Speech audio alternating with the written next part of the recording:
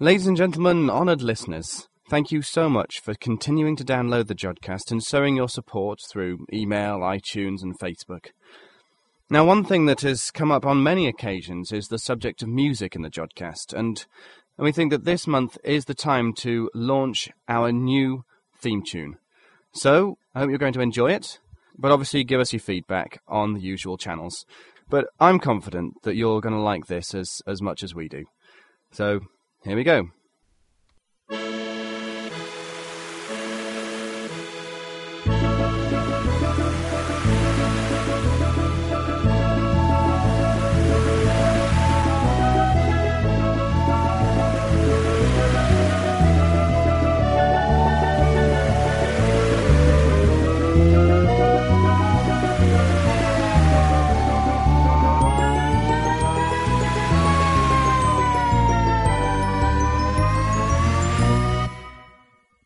And if you believe that, you'll believe anything.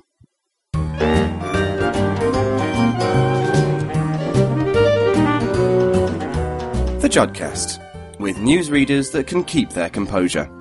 With Megan Argo, David Alt, Stuart Lowe, Ian Morrison, Nick Rattenbury and Roy Smits.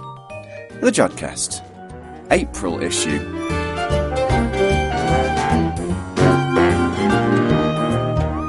Hello and welcome to the April edition of the Jodcast.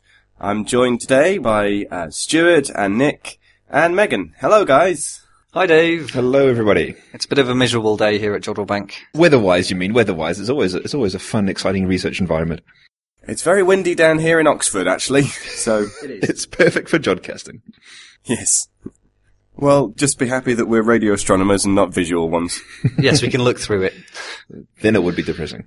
So, on the show this month, we find out about the cosmic microwave background and the experiment which has measured it. We find out, of course, what you can see in the night sky during April, but first, before all of that, here's the news with Megan Argo. In the news this month, methane discovered in the atmosphere of an extrasolar planet, a new age determination for the Small Magellanic Cloud, and a super bright gamma ray burst visible to the naked eye. Methane is a well-known constituent of the Earth's atmosphere, although it is only present in small quantities, and it has also been found in the atmospheres of Mars, Titan, and all four of the gas giants within the solar system. Now, for the first time, the presence of methane has been detected in the atmosphere of a planet orbiting another star. There are now more than 270 extrasolar planets known, but this is the first time that organic molecules of any kind have been discovered in a planetary atmosphere outside of our solar system. The discovery comes from the Jupiter-sized extrasolar planet known as HD 189733b, a planet whose atmosphere is already known to contain water molecules. The observations were made by a team led by Mark Swain at NASA's Jet Propulsion Laboratory, using the Hubble Space Telescope's infrared spectrometer NICMOS, and relied on the fact that the orbit of the planet passes directly between us and the planet's parent star. During one of these transit events, some of the light from the star passes through the atmosphere of the planet. When this happens, some of the light is absorbed at particular wavelengths by the chemicals in the planet's atmosphere, leaving the spectral equivalent of a fingerprint in the light which eventually reaches us here on Earth. By comparing spectra taken during a transit to spectra taken before or after the event, the astronomers were able to detect absorption features due to both methane and water. Although methane is often produced by life forms here on Earth, this is highly unlikely to be the cause of the methane in the atmosphere of this planet, since the atmosphere reaches temperatures of 900 degrees Celsius, hot enough to melt silver. Measurements like these can help our understanding of the temperatures, pressures, and chemistry in planetary atmospheres, and could possibly be used to search for signs of life on planets where temperatures are less extreme and water might exist as a liquid. The Milky Way galaxy has many smaller dwarf galaxies as neighbours, the most prominent of which are the Large and Small Magellanic Clouds, which are obvious in the southern hemisphere. If galaxies in the early universe formed at the same time, then the age of the oldest stars in these companions should match that of the oldest stars seen in our own galaxy.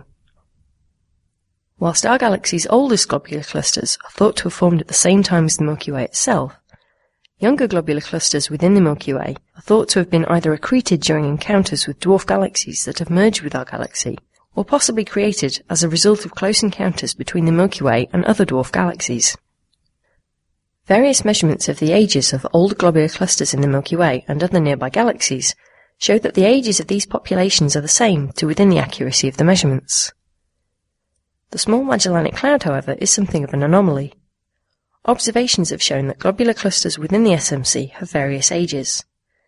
The largest of these clusters, NGC 121, is also the oldest of the SMC's clusters, but various age determinations have put it 2 or 3 billion years younger than the oldest of the Milky Way's clusters. Recent, highly sensitive observations of NGC 121, carried out using the Hubble Space Telescope's Advanced Camera for Surveys by Katharina Glatt, John Gallagher and their collaborators, have resulted in an accurate age for this important cluster, published in the Astronomical Journal this month. These new results help to shed some light on the early star formation history in this well-known dwarf galaxy, and further results are expected from similar observations the team have made of other smaller star clusters in the SMC. Gamma-ray bursts are violent explosions in the distant universe, so called because they were first detected by high-energy gamma-ray detectors. In recent years, many GRBs have also been detected by telescopes operating in other parts of the electromagnetic spectrum, including X-ray and optical observatories. The SWIFT satellite was designed to search for and monitor these distant explosions that occur when massive stars collapse to form black holes. Since it was launched in 2004, the satellite has discovered on average 2 GRBs a week. On March the 19th, the satellite detected a record-breaking 5 bursts within 24 hours. One of these was so bright optically that it was briefly visible to observers on Earth with the naked eye. Following the initial detection, the GRB was also rapidly observed with the X-ray and optical cameras on board SWIFT, as well as other telescopes around the planet. The explosion occurred in the constellation of Bootes at a distance of 7.5 billion light-years. For an object to be visible without a telescope at that distance, the initial explosion would have to have been extraordinarily violent, sending material flying out at almost the speed of light. Teams around the world, including astronomers at the SWIFT UK Science Data Centre at the University of Leicester, are observing the fading glow of this extraordinary event, using telescopes around the world, hoping to understand the behaviour of the material involved in the explosion. And finally, the ESO site at Cerro Paranal, located 2,600 metres above sea level in Chile, is to star in the next James Bond movie, Quantum of Solace, due to be released later this year. Filming took place during the last week of March and used part of the site in the Atacama Desert, one of the driest places on the planet, as the headquarters of the film's villain Dominic Green. The height and extreme dryness make it hard for anything to grow out in the open, giving the surrounding desert the resemblance of Mars, but providing excellent conditions for optical astronomy. The site is home to many telescopes, including the VLT or Very Large Telescope, 4 individual telescopes 8.2 metres in diameter, as well as the Residencia, a building used by people working and observing at Paranal to escape from the dry, thin atmosphere outside. Thanks for that, Megan. Now, I understand that you've got some very happy news, or some very unfortunate news, depending on which way you see it. Well, I'm off to Australia. Why? I've got a new job in Perth. Is it the same as the old job, or are we now working at McDonald's in sort of downtown Perth? It's, well, yes, it is in Perth. It's a postdoc job, and I'm going to be looking at supernovae and masers in starburst galaxies, so similar to what I do here, and doing development on the Square Kilometre Array. Ah, yes, and we've heard a lot about the Square Kilometre Array, so it's going to be quite exciting, and Australia is going to be one of the 2 possible places where it's going to be sited, so it's going to be fun to see where it finally gets sited. Yeah, that's right. And the group in Perth, it's a brand new astronomy group. They've not had a radio astronomy group at this university before, and they are hiring a lot of people at the moment. So this is because of the SK. They want to have a lot of astronomers in place in case they do get the telescope. A lot of our listeners will probably be interested to know that this is not an uncommon experience for the folk like us, like yourself and me and Stuart. We're all postdocs, so we tend to bounce around the world for quite some time doing the odd 2 years jobs here, 3 years there. Yeah, so it's quite a disruptive sort of thing. So you're looking forward to travelling halfway around the world? Yeah, it'll be the first time I've done it, so yeah. Do you like Foster's? Not really. It's rather different to your English ale, I have to say. Oh, I don't like that either, so that's okay. Our listeners are probably also worried. What's going to happen to the news, Megan? The news will continue. I am taking a recording device with me, so with any luck, assuming my boss doesn't complain too much, I will continue to do the news from Perth. That's fantastic. So we're very, very appreciative that you'll continue doing the news for us. No, so we wish you all the very best for the job, and we hope that transmission of the news will continue, and we'll hear the news next month. Thank you. Yes, I hope so. So don't worry, Megan will continue phoning in the news every issue. Now, we have lots of listeners who phone in to us what they think of the Jodcast. So, for our feedback section, what do we got, guys? Okay, well, first up we have the reviews from iTunes. Thank you to all those people who keep reviewing us on iTunes. So thanks to Ambutech, who's feeling a little sad that they've now caught up to date with our back catalogue. So they have to wait 2 weeks now for the next episode. Also thanks to Chris in Nashville, who found us by following links from the Bad Astronomy weblog. And also to Mantavani and Bionic Squid. Thank you very much to both of those as well. Dave, you've got the emails. Okay, well, Mark Cooper and his father started listening to us after we gave them a nice postcard at Astrofest, so thank you for emailing us. Thanks also to Susan, who is a composer in the Los Angeles area. She's a fan and ended her email saying, "Jordan." And so we shall. And we shall. presume she said it in just that accent. Yes. I like that, though. Sorry. Jordan. Jordan. I think that's good. Jordan. Yeah, we'll use that. Thank you to David Brands, who said that it's truly the best astronomy podcast around, although he still thinks that the intros can be a bit out there. Thank you, David.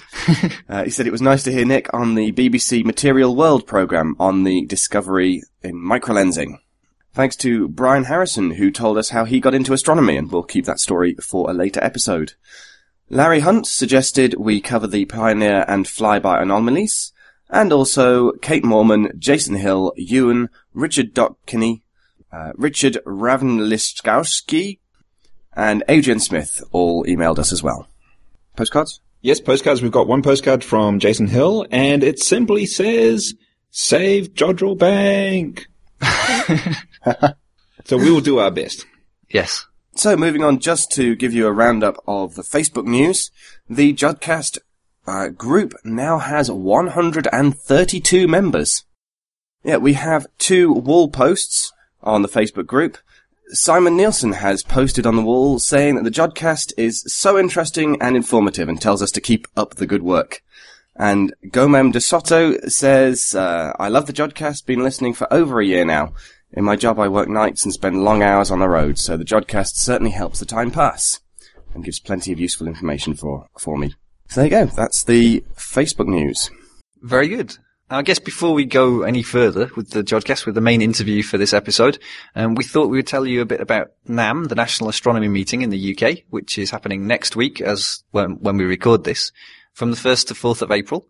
We're assured it's not a practical joke on us. It's being... If it is a practical joke, it's a practical joke on 650 other astronomers who will also be there. Yes. This year it's in Belfast, in Northern Ireland. Yes, Queen's University, Belfast. So we're all going to be heading over to Ireland. We have a Jodcast poster that we're presenting there. We will also be doing what we did last year, which is covering NAM for the Jodcast and trying to maybe perhaps not quite have as many episodes as we had last year, as we nearly died doing it. But we'll certainly try our best to get as much output from NAM as we possibly can. We're also going to be blogging and twittering and possibly putting a few video clips up on YouTube. Yes, indeed. So we're looking forward to it. It's going to be great. There's going to be a lot of fascinating science being presented at NAM this year. We've had a bit of a foretaste of what's going to be presented. So we're looking forward to catching up with all the major astronomers who are involved with this exciting research, and we will be bringing it fresh to your ears. Well, plenty of research has already been done on the cosmic microwave background. Last month, the Wilkinson Microwave Anisotropy Probe, otherwise known as WMAP, released the result of 5 years of observations of the cosmic microwave background radiation. Now, WMAP is just the latest in a long line of experiments to do this, and we thought we'd find out about one of those experiments. So here's Roy Smits talking to Dr. Richard Davis and Dr. Bob Watson of Jodrell Bank Centre for Astrophysics about the Very Small Array. Richard, can you explain to us what the cosmic microwave background is? The cosmic microwave background is a remnant of the original Big Bang, which occurred some 13 billion years ago. We're looking back to a time when the temperature was some 3,000 Kelvin, and it's expanded by a factor of 1,000 and cooled by a factor of 1,000. So it's now, we see it as a temperature of 3 degrees or 2.73 degrees. So temperature means it's the temperature of the whole universe? It's the temperature of the plasma. Yes, it was an ionized plasma in this period at a redshift of 1,000 when the temperature was 3,000 degrees. And we look back to that region because the gas at that stage was opaque. And when it expanded and cooled, it recombined. It's no longer ionized. And from that period, it became transparent. How long after the Big Bang did this occur? Approximately 300,000 years, so quite close to the Big Bang, when you remember the Big Bang occurred 13 billion years ago. Bob, what is so special about the 300,000 years after the Big Bang? Well, it corresponds to the sort of initial conditions that were in place in order to actually build the structures that we see in the universe today. So it was all the information is sort of encoded into this radiation. So by observing it, by looking at what's called the last scattering surface, which is what our cosmic microwave background corresponds to, is you can actually sort of see little perturbations, sort of seed structure that will go on in time under a gravitational influence to actually make all the galaxies, clusters of galaxies that you see around today. How can you observe this? It's radiation. What frequency? Okay, well, when it initially set off, it was in the infrared red part of the spectrum. But with the expansion of the universe, which is expanded by about a factor of 1,000, this radiation has dropped down by about a factor of 1,000 in wavelength. No, it's actually gone up in wavelength, so it's gone down in frequency. So it started off at around about 3,000 to 4,000 degrees Kelvin. So now we actually see it at a temperature of 3 Kelvin. And it has a black body spectrum, so it's just thermal. And the peak of this radiation now is around about 2 millimeters. So it's in the sort of centimeter, millimeter range of the radio spectrum. So I know the cosmic microwave background was discovered in 1965 by Penzias and Wilson. Can you tell us how this discovery was made? Well, they were actually communication engineers, and they were just trying to make sensitive measurements of communication. And they discovered that there was an excess emission in their receiver that they couldn't account for. Rather amusingly, they discovered that pigeons had left some excrement in the horn, and they wondered because any material with water in will emit radio waves. So they spent a lot of time cleaning all of this out of the horn. When I say horn, it was a big horn that you could actually climb inside. It was physically very big. And they cleaned all this thing out and repeated the measurements, and lo and behold, this radiation was still there. And it was, they were scratching their heads wondering what on earth it was. And Bernie Burke happened to come upon them and said, "Oh my God, you found a microwave background." And a group at Princeton had experiments specifically designed to search for it. And at that stage, they had still failed to find it. And these guys had sort of happened on it by serendipity, really. And they won the Nobel Prize. And shortly afterwards, the Princeton team detected it with their experiment as well. So what kind of instruments do you need to observe the CMB? Well, you need very sensitive experiments. But the interesting thing about them is they don't need to have very high resolution, because the structures you're looking at are sort of a few fractions of a degree, corresponding to sort of 10 arc minutes. So you're looking at things sort of on the scale size of moons and planets. That's the sort of angular scale size you're looking at. So it's sort of like 10 arc minutes. And so you actually only need a fairly compact experiment, because the resolution of the experiment is proportional to its size. So you can actually just get away with an experiment that's a few meters across. But it has to be exceptionally sensitive. So you really need the state-of-art receivers built into it. So what kind of experiments have there been in the past to observe the CMB? Well, probably the most famous one in the past is the Kobe space mission, and that really drew a line in the sand, because there were measurements that were beginning to detect things. And what we really want to do is to detect them at different spatial resolutions, different degree scales on the sky. And up to then, it was the data was very woolly, very washy. It wasn't very accurate. And the Kobe space mission really completely changed that. What kind of experiment was that? Oh, it was a satellite looking at the sky, I believe, with 8-degree resolution, rather low resolution, with differencing radiometers on board, and was able to detect the signal. When they first found this, again, they found there was excess noise. With the first sets of observations, they were unable to, with their maps, to say which regions were really due to the microwave background. All they knew was there was too many bumps and lumps in the map for it to be just produced by their receiver. But they couldn't be sure which ones were the microwave background. After they observed for several years, they then started to actually be sure which these signals were. And around that time, Rod Davis from no relation to me, from Jodrell Bank, had an experiment on Tenerife, and he was actually detecting real lumps and bumps that were true. Although, unlike Kobe made a picture of the whole sky, this was just of a small strip of the sky, and these two papers came out around the same time.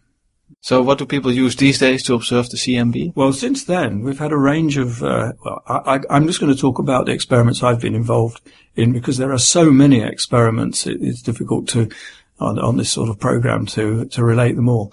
But we've turned our tune more towards interferometers. We built a 5 gigahertz interferometer, which operated at Jodrell, and then a 33 gigahertz interferometer on the island. At the same time, Cambridge University built a 15 gigahertz interferometer, which was based at Lord's Bridge in Cambridgeshire, near the university. And all those machines detected the microwave background. I guess the 5 gigahertz one mostly detected synchrotron radiation. We didn't really see the cosmic microwave background from that. But from all that has developed the VSA, and we were invited to join in with the Cambridge group. We had a meeting. Several of us from Manchester went down to talk with our colleagues in Cambridge, and we discussed the idea of building an interferometer together at 30 gigahertz, which is the VSA, to be erected and built on the island of Tenerife, where the other previous radiometers had been. We'd had the experience of working on Tenerife with radiometers. Cambridge had had the experience of working with interferometers at Cambridge, and so we put all this together and came up with this 14-element machine with some 96 baselines, I think, if I remember correctly.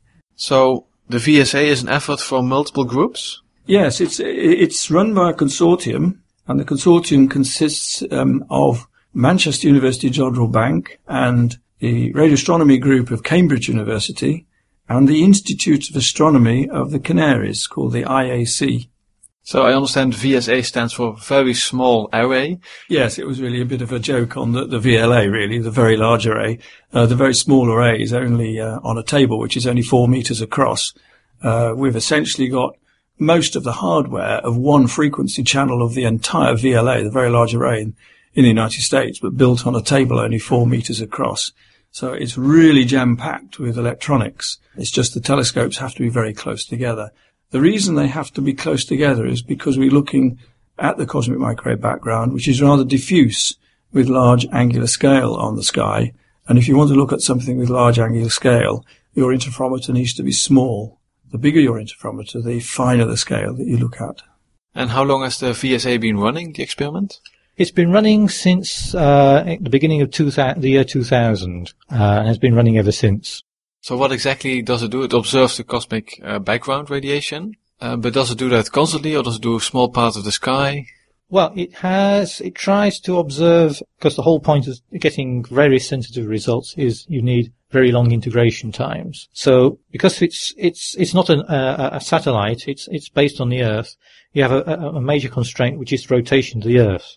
So we have generally 3 or 4 areas of sky that we're interested in integrating down on, and we observe these while they're transiting over the sky. So we generally observe them for about 5 hours while they're going over. And in between those, we have to do calibrations, all the boring housekeeping that you need in order to actually establish the pointing, the phase, the overall temperature calibration. So that's what we actually do for the cosmic microwave background experiments.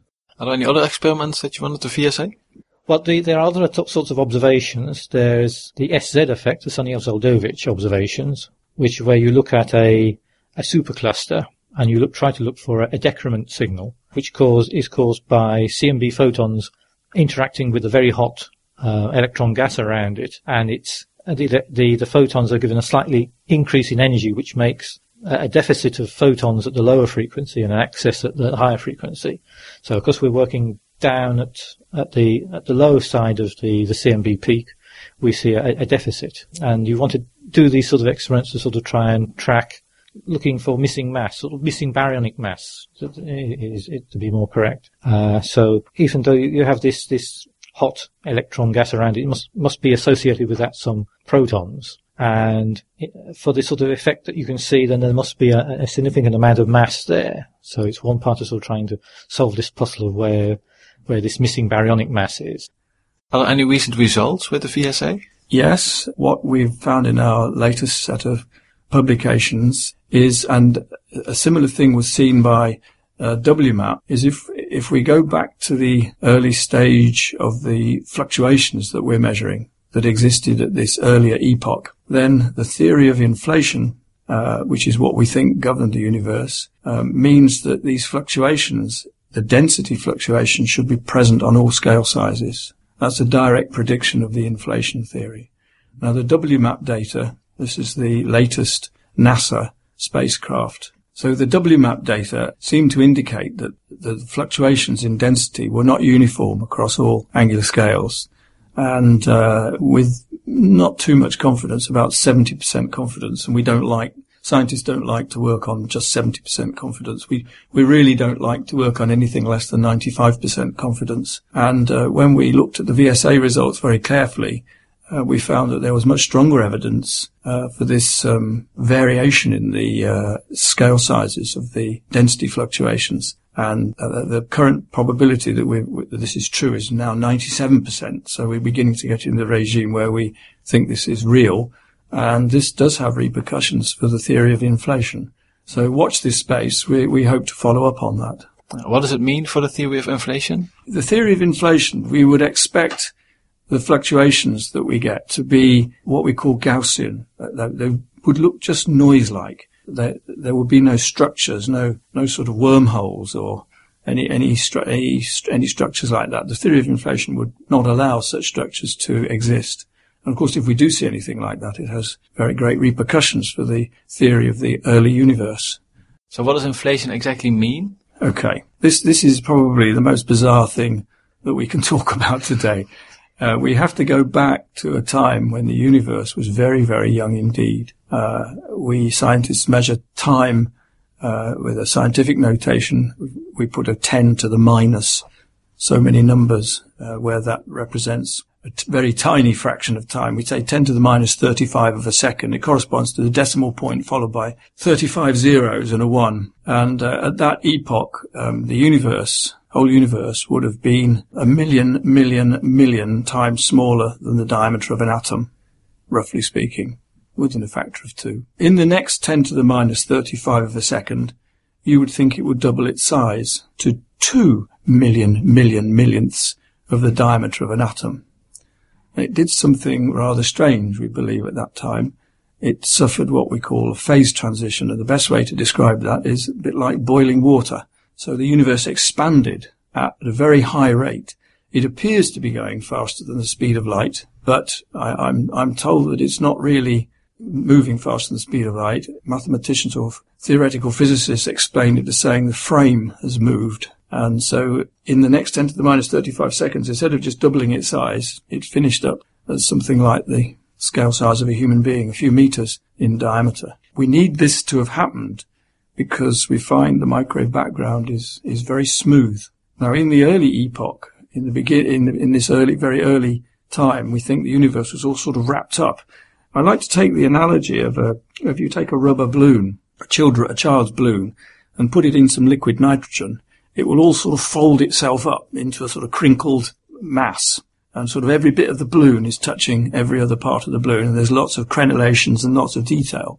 Now, if you take that out and let it warm up, eventually the liquid nitrogen inside the balloon will boil, and it'll go pop and be totally or almost totally smooth. And basically this is the problem we've got, because when we look out at the early universe, when we look backwards in time, we see that the temperature of the microwave background is almost the same everywhere. So each bit of it seems to know about all the other bits.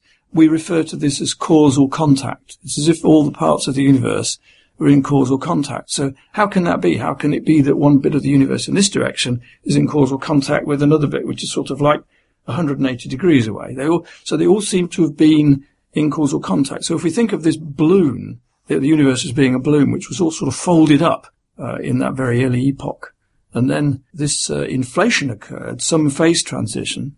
Again, we don't know what this phase transition was, and the universe goes pop, and it expands from this tiny thing, which is a tiny fraction the size of an atom, to something like 2 meters in diameter. It now becomes very, very smooth. And we need this because when we look at these fluctuations in the microwave background, they are in fact very, very small indeed. Microwave background is difficult enough to detect. It's only 2.7 Kelvin, 2.7 degrees above absolute zero. But the fluctuations in it are 100,000 times smaller than that. So in temperature, they are the order of 30 microkelvin. It's a very difficult thing to measure those. So that means something must have smoothed the universe out. And this is one of the reasons that we need this theory of inflation. Why is the VSA in Tenerife? Well, we're measuring very, very sensitive signals. We're measuring very tiny fluctuations. And if you just think of light, the radiation from the sun, and you go outside, then obviously as the clouds go over, we get days, sunny days and dark days, and in springtime it can go from dark to sun, terribly great fluctuations. Well, fortunately, this doesn't affect radio waves too much, and a lot of our radio astronomy we can do from a field in Cheshire, Jodrell Bank. But when it comes to making measurements down at 100,000th of 2.7 degrees above absolute zero, it's a different matter. And also when you go up to a frequency of 30 gigahertz or a wavelength of 1 centimeter, the atmosphere itself disturbs the signals. Now, fortunately, we can use interferometry, and the interferometer is less prone to these fluctuations than ordinary instruments. It just turns out that at the altitude of the observatory at Tenerife, we're above the clouds for most of the day, for most of the time. You actually see an upside-down sky, like you do in an aeroplane. You actually find that you're looking down on the cloud tops. And so these things that cause fluctuations, albeit small in the radio, have gone. And in fact, we can observe for something like 98% of the time from Isania. This is the observatory. There may just be the odd day in the year we could observe from ground level in the UK when the atmosphere was really frozen out. So that's why we go up there. And it's nice to spend time there as an astronomer, I suppose. It most certainly is. Okay, thank you very much. Is there anything you would like to add? I think I'd like to say that I think studying the microwave background with these instruments is about the most bizarre thing that you can possibly imagine. You have to realize that as you look further out in the universe, that you're looking backwards in time, and that because the universe is expanding, you're looking back to a time when the universe was smaller. So I think, as I explained earlier on, we look back to this early period of inflation. We're looking back to the universe when it was actually a million times smaller than the atom. And yet we're inside this thing. And it strikes me sometimes when I have this onerous task to have to fly to Tenerife. And we use the holiday flights to get there and back because it's so much more efficient and we don't waste so much of the taxpayers' money. If you use the commercial flights, they're actually very, very expensive. So we queue up with all the holiday makers.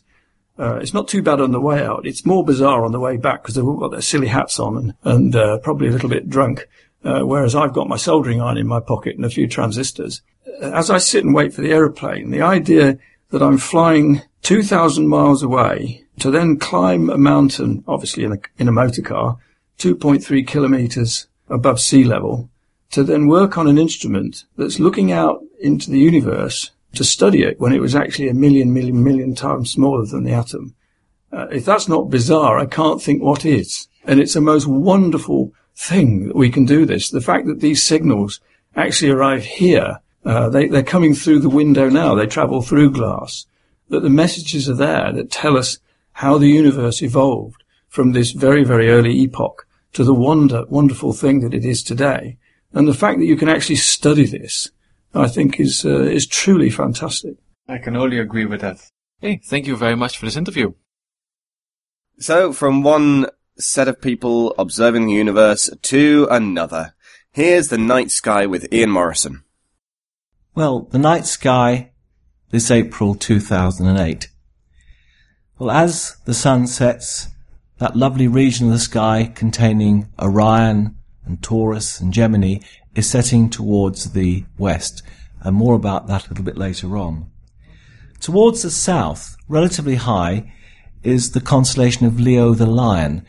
I think of him as on his haunches, as one sees in Trafalgar Square. I think the correct term is Lion couchant. The bright star Regulus is basically the knees, the front, and something called a sickle arcs round the mane and the head. Just to the left of Regulus, there's an interloper this month, and that's Saturn, and we'll talk about Saturn a little bit later. Lower, somewhat towards the east, we have the constellation of Virgo. There's only really one bright star there. It's Spica. It's a blue-white star, quite hot, and about 2,500 times brighter than our own sun. Between Spica and the Nebula, which is the tail of Leo the Lion, is a region that looks fairly empty, but with a telescope one can see myriads of galaxies. In that direction, which is called the realm of the galaxies, one is looking towards what is called the Virgo cluster, a giant cluster of well over 1,000 galaxies, which forms the heart of what is also called the Virgo supercluster. With the Virgo cluster at its heart, it has other smaller clusters surrounding it, and further out, some groups of galaxies, including our own local group. The Andromeda galaxy is the largest galaxy in our local group. Our own Milky Way galaxy is second. M33 in Triangulum is third. And in fact, the Large Magellanic Cloud is fourth. And then we have quite a number, perhaps 40 or so, small irregular galaxies. So we're a rather small group outlying the Virgo supercluster. Above Leo, high in the sky, we see the constellation of Ursa Major, the Great Bear, in an ideal direction to observe. The part that most people see, of course, is called the Plough. The Americans call it the Big Dipper, after the ladle used by the farmer's wife to dish out the soup at lunchtime. The two right-hand stars of the Plough point up towards the pole star, Polaris, which of course lets us know where the north is. The position of the pole isn't always in the direction of Polaris. Just like a top, the axis of rotation of the Earth, which of course points close to Polaris at the moment, is actually precessing round. It takes over 25,000 years. So in a while, there won't really be any obvious pole star. In fact, the star Vega in Lyra will be relatively close in about 9,000 years' time, and then eventually it'll come back to Polaris. And that, of course, means that our star charts have to be redrawn every so often. And the ones we're currently used are called Epoch 2000. They're where the stars were in the sky on our grid in the year 2000. Prior to that, we used Epoch 1950. So about every 50 years, we redraw our star charts just to try and line up the grid, which depends upon the rotation axis of the Earth, with the stars. Okay, let's move on to the planets. Well, we'll start with Venus. It's still just about visible in the pre-dawn sky this month, but its elevation makes it very, very hard to spot.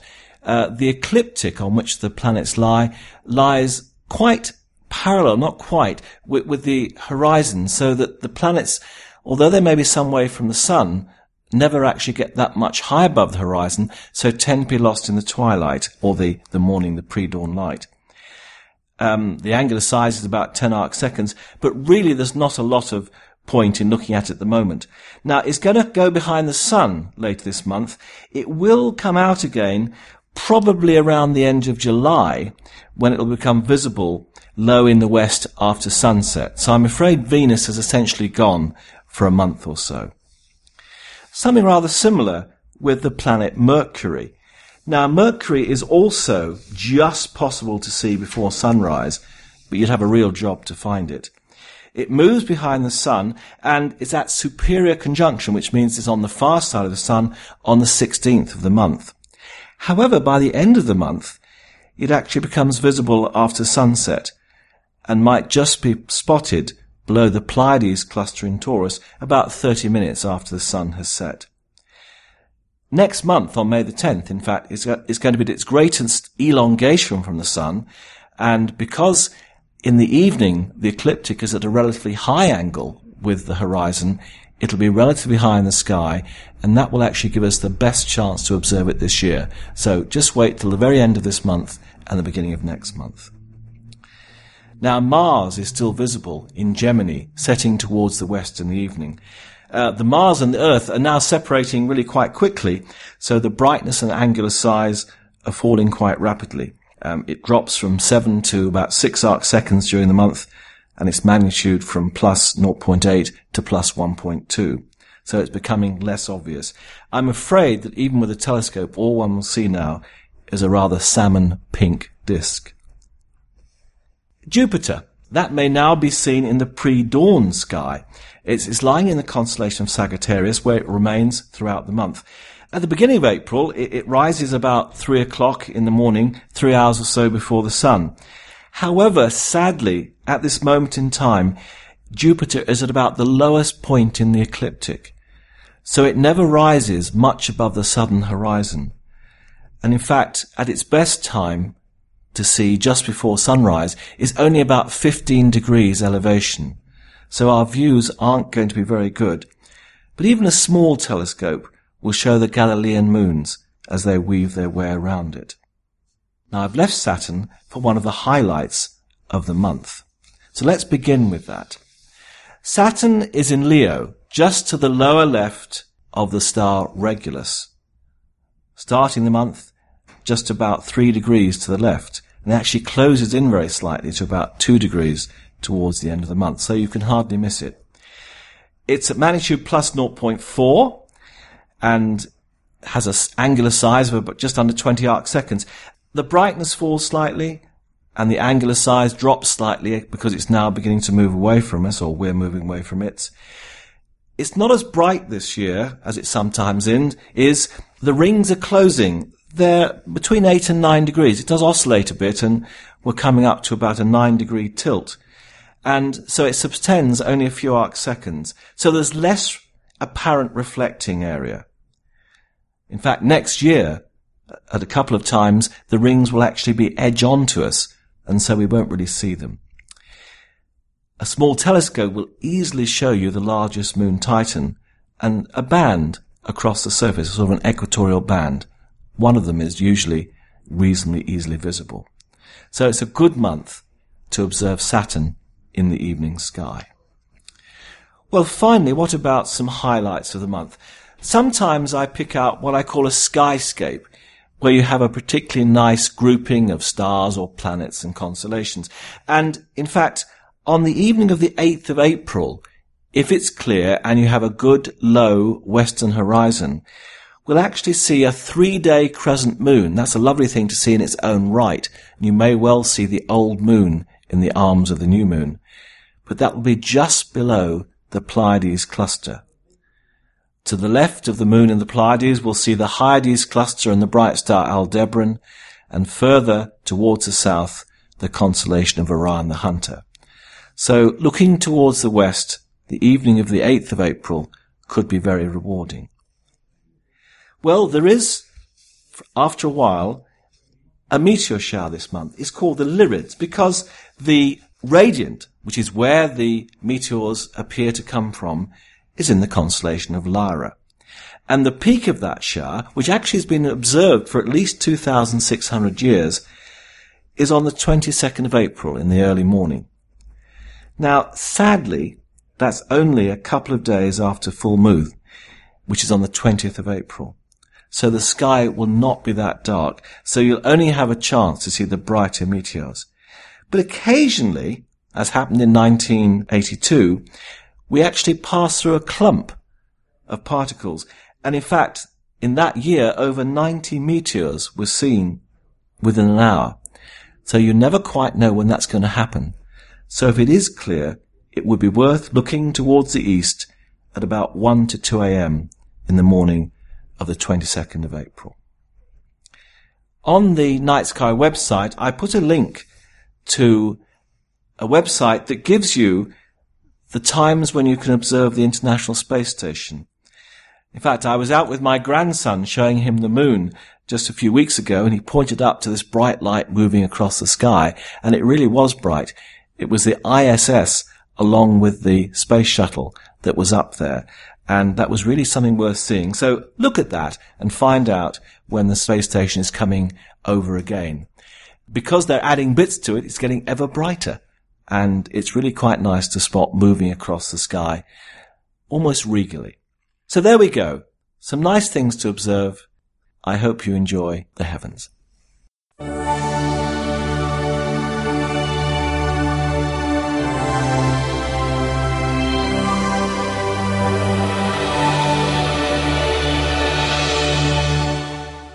So that brings this issue of the Jodcast to an end, I'm afraid. But we'll be back even sooner than the April Extra edition, because we'll have all of the latest news from NAM as it happens. Thanks to all of you for downloading us. Yes, thank you very much, and keep those reviews coming in on iTunes. Definitely. Keep joining the Facebook group. And read the show notes on the website at www.jodcast.net.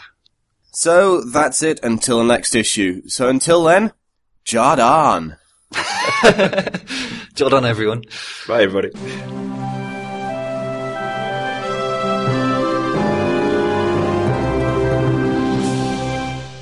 And just before we finally go, and before the next UK National Astronomy Meeting, we thought we'd play you some audio that we never shared with you before. Yes, there's a few jokes that people at last year's National Astronomy Meeting in Preston thought was funny. So we thought we'd share them with you. And you'll find out why we never broadcast them before.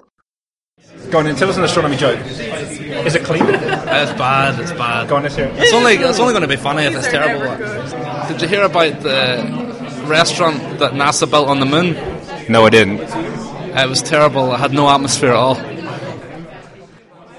Go on then. Give us a typical physics joke. One atom says to the other atom, I've just lost an electron. The second one says, are you sure? The first one says, yes, I'm positive.